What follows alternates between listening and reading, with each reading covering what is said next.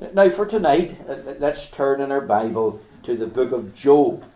Job chapter 38. It was my intention to deal with another scene connected to the cross of Christ. But time seemed to run away with us this week. Other things that had to be dealt with. And I didn't get as much preparation done in that regard as I had thought. And yet there was another thought in my mind put there a couple of weeks ago, and that's what I'm going to share with you this evening, or at least attempt to. Job chapter 38, and we'll read from the verse 1.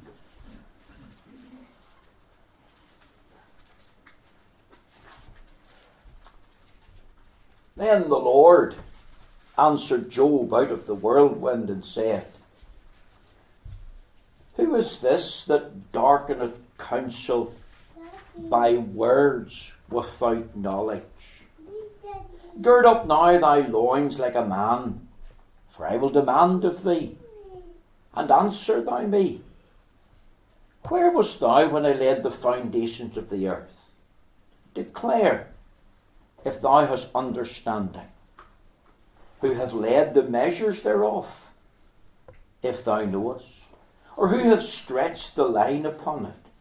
Whereupon are the foundations thereof fastened? Or who laid the cornerstone thereof? When the morning stars sang together, and all the sons of God shouted for joy?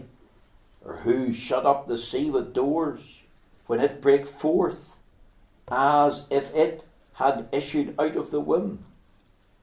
When I made the cloud the garment thereof, and thick darkness a swaddling band for it, and break up for it my decree place, and set bars and doors, and said, Hitherto shalt thou come, but no further, and here shall thy proud waves be stayed.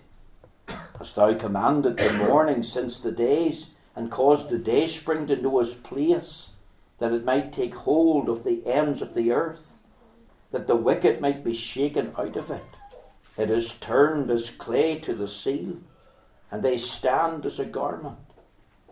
And from the wicked their light is withholden, and the high arm shall be broken.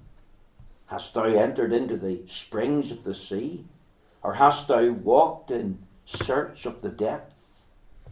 Have the gates of death been opened unto thee? Or hast thou seen the doors of the shadow of death? Hast thou perceived the breadth of the earth? Declare, if thou knowest it all.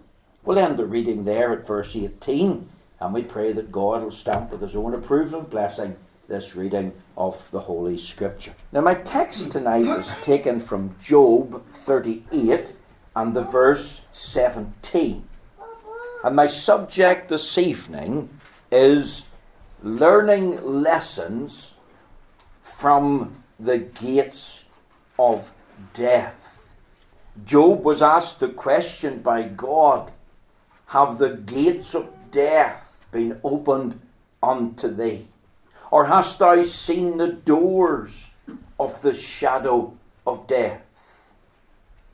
As the Lord here questions his tried and afflicted servant, he refers to many aspects of his creation to illustrate his wisdom, his knowledge, and his power.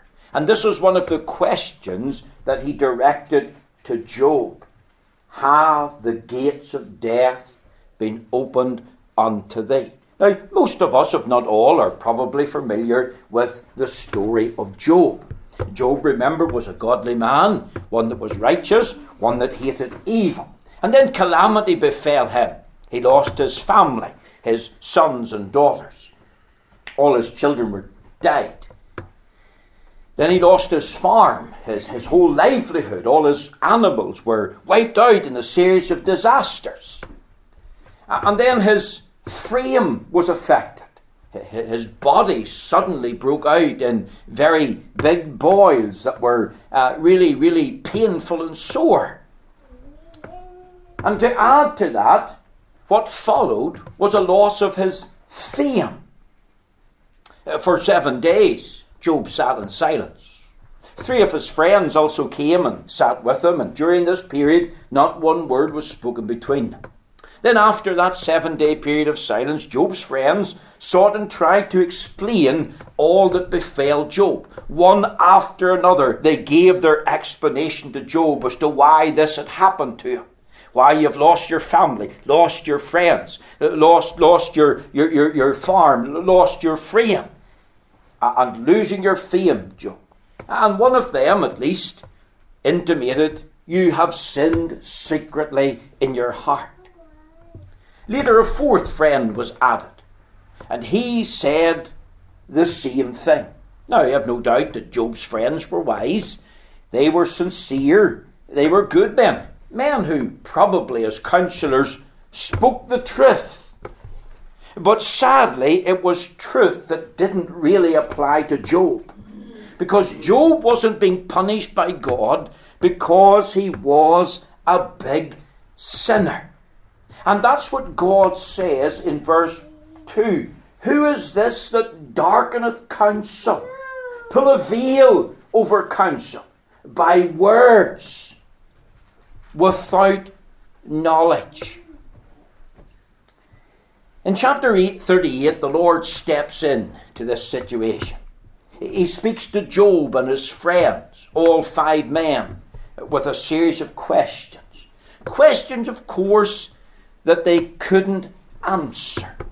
And when you think of these series of questions that God asked to illustrate his wisdom, his knowledge, and his power, God here reminds them that there's things in life that they simply do not know. Things that have happened, even in the world, in the creative order, that they do not understand. Now, of course, people who face things that they can't understand, things that they can't control or have no knowledge of, that usually frightens and upsets individuals. And such is Job and his friends. Hence the Lord asks them in verse 17, have the gates of death been opened unto thee? Here's another subject that people do not know much about. Isn't it true that people don't know much about death? They think they do, but the reality is they don't. It's a subject that they try to avoid, but like the ostrich, put its head toward the sand, pretend that the trouble it's facing will go away, it'll not come near me, it'll not affect me. And here God asks this question to Job and his friends, and it's a question to do with the gates of death. And the word gates has been in my mind for a number of weeks. And as I looked up the word gates in the Bible, I thought to myself, what did God mean when he said this to Job? Where are the gates of death located? Why this reference to gates? Why this question at all introduced to illustrate God's power, his knowledge, and his wisdom? Things that men do not understand. Then I discovered that there are actually 3 references to the gates of death in the Bible. Psalm 9 verse 13, Psalm 107 verse 18. 3, of course, in the Bible is the number of witness. Hence the subject tonight, learning lessons from the gates of death. Let's learn 3 things. There's a real mystery connected with death. See, remember, during his time on earth, the Lord Jesus raised certain individuals from the dead. The widow of Nain's son. Jairus' daughter when she was just 12. His dear friend Lazarus from Bethany. And even after his death and resurrection, there was others whose graves were opened and they were risen bodily from the dead. It's amazing, of course, that for any of these individuals that had a physical resurrection from the dead, the Bible doesn't tell us what they experienced when they went through the gate of death itself. The Bible doesn't speak about that experience. I have no doubt if I was sitting down with Lazarus at the table in Bethany, I would ask him, Lazarus, when you died, what did you see? What did you feel? What did you experience? Did you see lights? Did you hear voices? Did you meet with angels? Did they come to assist you into heaven itself? But the amazing thing is this: the Holy Spirit doesn't record any such experiences. They are simply veiled over. It's as if there's a mysterious element introduced to the subject. We have no response from these individuals as to what it was like to die. All we know is this, is that death is the separation of the soul from the body. Isn't this what Job 14 and verse 10 tells us? A verse that's often read at funerals: man that is born of woman is a few days and full of trouble. It says in verse 10, but man dieth and wasteth away, yea, man giveth up the ghost. And where is he? Of course, today, when a doctor or a state pathologist is brought face to face with a dead body, usually an autopsy has to be performed. And as far as that dead body is concerned, they can tell through examination the way that person died. They can tell when it died. And they can tell what happened as far as the sequence of events is concerned. Maybe I'm watching too much CSI. But it's interesting. The things that they can learn from the dead. The way, the when, and what actually happened as to how this individual has died. But beyond that, all we know is the fact and reality of death itself. Beyond this fact and reality of death, there's a barrier. There's things that we don't know. It's as if the gate of death just opens and receives the individual, and the individual passes through that, and beyond that we know nothing. The soul is just separated from the body, and the body is just left as a corpse. Of course, there are those who are called mediums. They claim to be able to speak with the dead. And we have to say, according to the Bible, all mediums are either fraudsters or they're communicating with demons in disguise of loved ones. There's a real mysterious element connected with death. The Bible is silent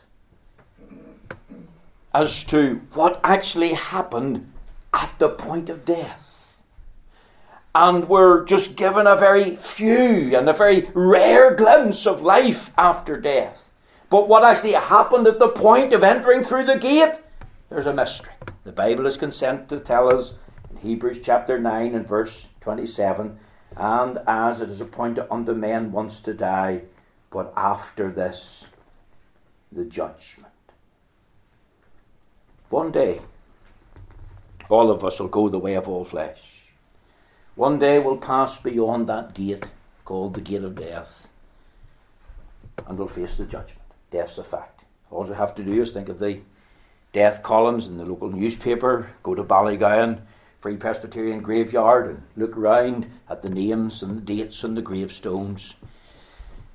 I've simply discovered, here's just an interesting little statistic, that there's something like 19,378,102 people live in New York.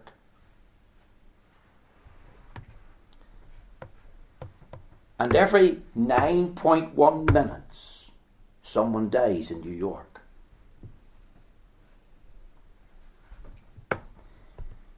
And we don't know when death will come. We don't know how death will come. It could come through illness. It could come through an accident. It could come through an act of terrorism. Think of those 298 souls in that MH17 aeroplane in the Ukraine. Think of this other aeroplane, 109 individuals, passengers and crew, an Algerian flight. Think about the 1,000 that are dead in Palestine, the 40 soldiers from Israel. This is a day of death. We're confronted with it. And one day we'll join them. And why? Why will we die? What's the reason for it? And the answer is sin. Isn't this what Paul says to the church at Rome in Romans chapter 5 and verse 12? Whereas by one man sin entered into the world, and death by sin. In other words, death came as a result of sin. And so death passed upon all men, for that all have sinned. And when did all sin? We sinned in Adam. We inherited the guilt of his first transgression. Not only were we guilty sinners, but we became polluted sinners with a heart that loves sin. Do you know, every time you see a hearse, every time you witness a funeral, ask yourself why. And here's the answer. Man is a sinner. And the wages of sin is death. It's not what Romans 6 and 23 says. Physical death. The soul takes its flight from the body. And of course, we're all in danger of eternal death. Separated from God from all eternity. And of course, spiritually, we're born spiritually dead. Cut off from the life of God. We're dead to God, dead to Christ. We're without God and without hope in this world. Ephesians 2 and 12. And we have to ask the question, in this real mystery connected to death, how will we face it? Not what will happen as we enter through the gate, but how will we face death itself without Christ, without hope, without the knowledge of God? Death is likened to the king of terrors and the terror of kings. Notice something else here. He asked the question, have the gates of death been opened unto thee? There's a real meaning connected with death. You see, 3 times, as I've said in the Bible, Psalm 107 verse 18, Psalm 9 verse 13, and here in Job 38 verse 17, there's mention of the gates of death. Now when I think of gates, when you think of gates, what do you think? Gates speak to me of an entrance. You drive up and down the roads and you'll see all sorts of gates, usually electronic gates into big houses. And they lead up a driveway into a mansion of a place. In other words, the gates are just of an entrance. That there's something beyond the gates. It's not a dead end. The gates are open to something. Something more. And of course we have to bring home the message that death is not the end. We have to say to the Stoics and the existentialists in the world that death is not the end. We have to say to the liberals in the church and the modernists that death is not the end. There is a heaven to gain. You can go to be with the Lord, which is far better. And there's a hell to shun if you die without the Lord. See, what does death signal? Surely death signals the period of time is over. See, once death happens, life is over. We're shut into eternity. We're shut out of time. The days are gone. They cannot come back. I was driving to Carrick this week and some boy racer driving a Honda Civic, not a red one, a black one, so I knew it wasn't James McLaughlin, and he flew past me as hard as he could go on the motorway. I was doing about 70, maybe slightly over 70. He must have been doing a near 100. And I thought to myself, boy, you need to slow down. Hope the police get you. And you know, he had in the back of the car this sticker, Eternity Where? And I thought, you know, you're an idiot, because you could be in eternity without Christ if you're not saved before you know it. Think of our loved ones who die. Wouldn't we love to bring them back? Wouldn't we long to snatch them from the jaws of death itself, pluck them up and carry them away and say, you're not having my loved one? Wouldn't that be a father and a mother's wish when they lose a child? Wouldn't that be a son and a daughter's wish when their mother's about to leave them, or dad's about to be taken, or a mother and father when they have a teenage son or a teenage daughter? But once death comes, there's no coming back. The period of time that we've been given is over forever. It's gone. It also signals that the plans of time are over. See, when death closes in on us, our plans cease. They fall to the ground. Someone has called death life's full stop on our plans. Think of the architect. When death comes, he lays down his pencil. The plans on the table, perhaps, that have been partly drawn, he'll never finish them. He'll never see the dream that he has created on paper finally realised in bricks and mortar and concrete. Think of the carpenter. He has his wood cut to size. He has it planed. He has it ready for assembly. But when death comes, they remain on the table. The hammer, the chisel, is all sin. True of the mechanic. He could have an engine in bits. He could have a gearbox stripped down, thinking that he's going to assemble it. And then when death comes, it remains there in bits on the floor. Think of the farmer. He could say, but I've got cattle ready for the market.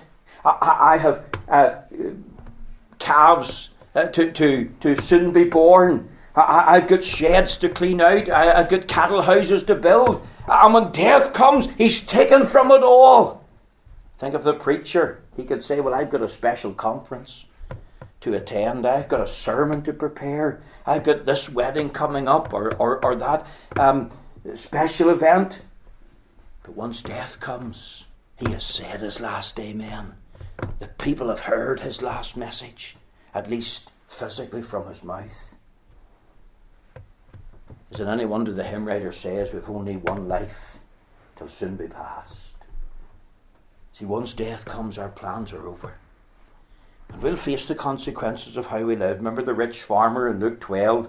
He said to his soul to pull down his barns and to build bigger. God called him a fool. He said, this night shall thy soul be required of thee. See, we have to ask the question, well, where's God in all our life's plans? Whether it's an architect, a carpenter, mechanic, farmer, preacher, or whatever the profession is. Even the housewife. Where is the Lord in all of life's plans? Where's Christ? Is he got first place? Is he the Lord and Redeemer? Because when death comes, our plans are over.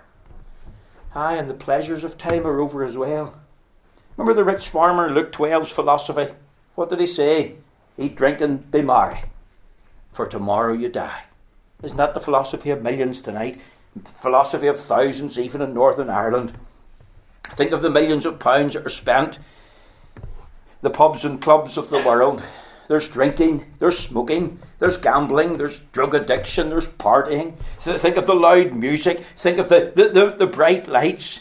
And of course, I believe all of this is designed by the devil to blot out reality. It's deliberate policy. So you'll not think about your soul. So you'll not think about heaven and hell. You'll not think about God. But when death comes, all the pleasures are gone. Think of what we read there in Psalm 107. Psalm 107 and verse 18. Remember what the psalmist said in this third reference to the gates of death. It's interesting because it's linked into pleasure. This is what the psalmist said, Psalm 107. Their soul abhorreth all manner of meat, and they draw near unto the gates of death. Even the love for food, with its tastes and its appetites, they're gone. They have no pleasure in that anymore. Remember the rich man in Luke 16? He was called Dives. He lived a life of luxury and pleasure.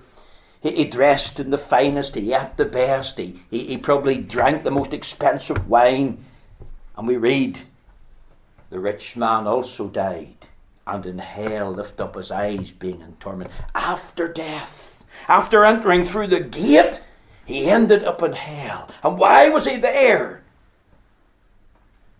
Because he never repented of his sin. His pleasures were over. Gone. He's now in pain and in punishment for all eternity. The purposes of time are over as well. What's man's chief end? Is it not to glorify God and enjoy him forever? And how can we know, or how can we glorify God? One way that we can glorify God is to know him as Lord and Redeemer. Remember what the Lord Jesus prayed in John chapter 17 and what we call the high priestly prayer. He said, and this is life eternal, that they may know thee, the only true God, and Jesus Christ, whom thou hast sent. That was John Knox's text. And John Knox would have talked about the reality of eternal life and the necessity of knowing God and Jesus Christ, whom he has sent. You have had hundreds of opportunities to get saved. Do you know after you die you'll not have one opportunity? Do you know that you've had many Sabbaths to hear the word of God, but after you die you'll not have one? You know that you've heard the word of God in the gospel many times, but you'll never hear it again one moment after you pass from this scene of time. All opportunities will be gone. Where will you be in God's eternity? You have an opportunity now to live for the Lord. An opportunity to love him with all your heart and soul and mind and strength. An opportunity to be loyal to him, to put him first. Thinking of the day of accountability, a day when you'll stand before him. Because when that day comes of our death, not only will our period be over, not only will our plans be over and our pleasures be over, but the purposes of time of which were placed upon the earth, they'll be over. Notice lastly here, not only is there a real mystery connected with death and a real meaning connected with death, but there's a real message connected with death. In 1952, when George VI passed away, outside Buckingham Palace they hung a sign. They placed a message. This was the message. Outside the gates now. The king has died. Long live the Queen. And of course, Queen Elizabeth II came to the throne in 1952. And I was thinking about the gates of death. Because what's the message? And surely the message hung on the gate would be prepare. Remember Amos 4:12, prepare to meet thy God. Once you enter through the gate, you can prepare to enter eternal rest in heaven or eternal retribution for the life you've lived in hell. Doesn't the Bible say the wicked shall be turned into hell and all nations that forget God? Now, what way do you prepare? Let me just put it to you very simply as we close. You recognize you're a sinner, for all have sinned and come short of the glory of God. You put yourself in that place. You hold up your hands and say, Lord, I'm a sinner by nature and practice. Lord, I was born in sin and shapen in iniquity. Lord, I'm guilty of breaking your law. Lord, I've got a heart that loves sin. And secondly, then you repent of that sin. You come to the Lord and you tell the Lord that you're truly sorry for your sin.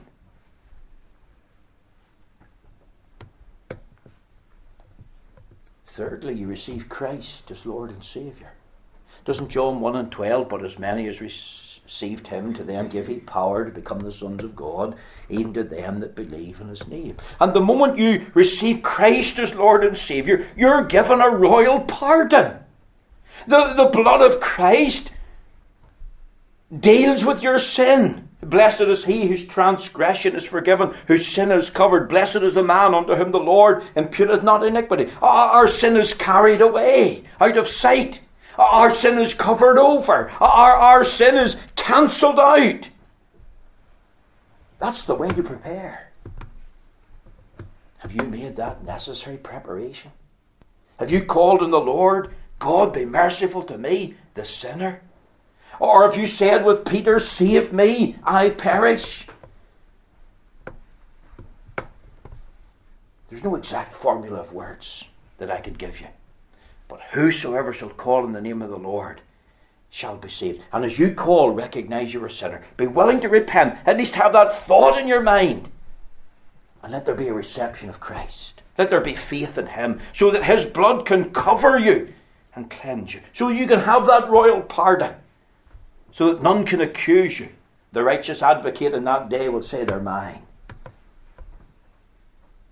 And when do you prepare? Now. Behold, now is the accepted time. Behold, now is the day of salvation. There's no excuse. God has given you now.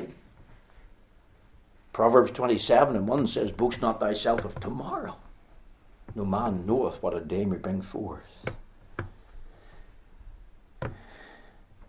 Why prepare now? Here's the answer. Death could come at any moment. I can't get out of my head. I was thinking of those 298 souls in that aeroplane in particular, flying over the Ukraine. I don't know what they were all doing in the plane. Maybe some were sitting reading, maybe some on their laptop, maybe some on an iPad or some on a Kindle reading some other book, maybe some going a trip to the bathroom, maybe some just walking up and down to stretch their legs over the flight. And then all of a sudden, death has come. There are 80 little babies amongst them. And I thought to myself, in an instant, how many of them were prepared to meet God? Could you imagine the scene of a rising just at the gate of death?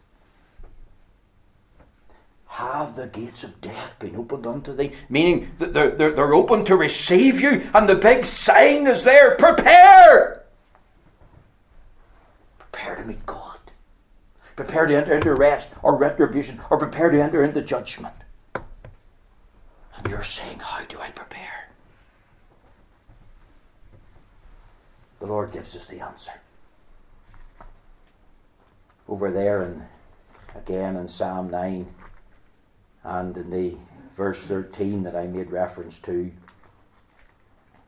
he tells us in Psalm 9 and 13, have mercy upon me, O Lord.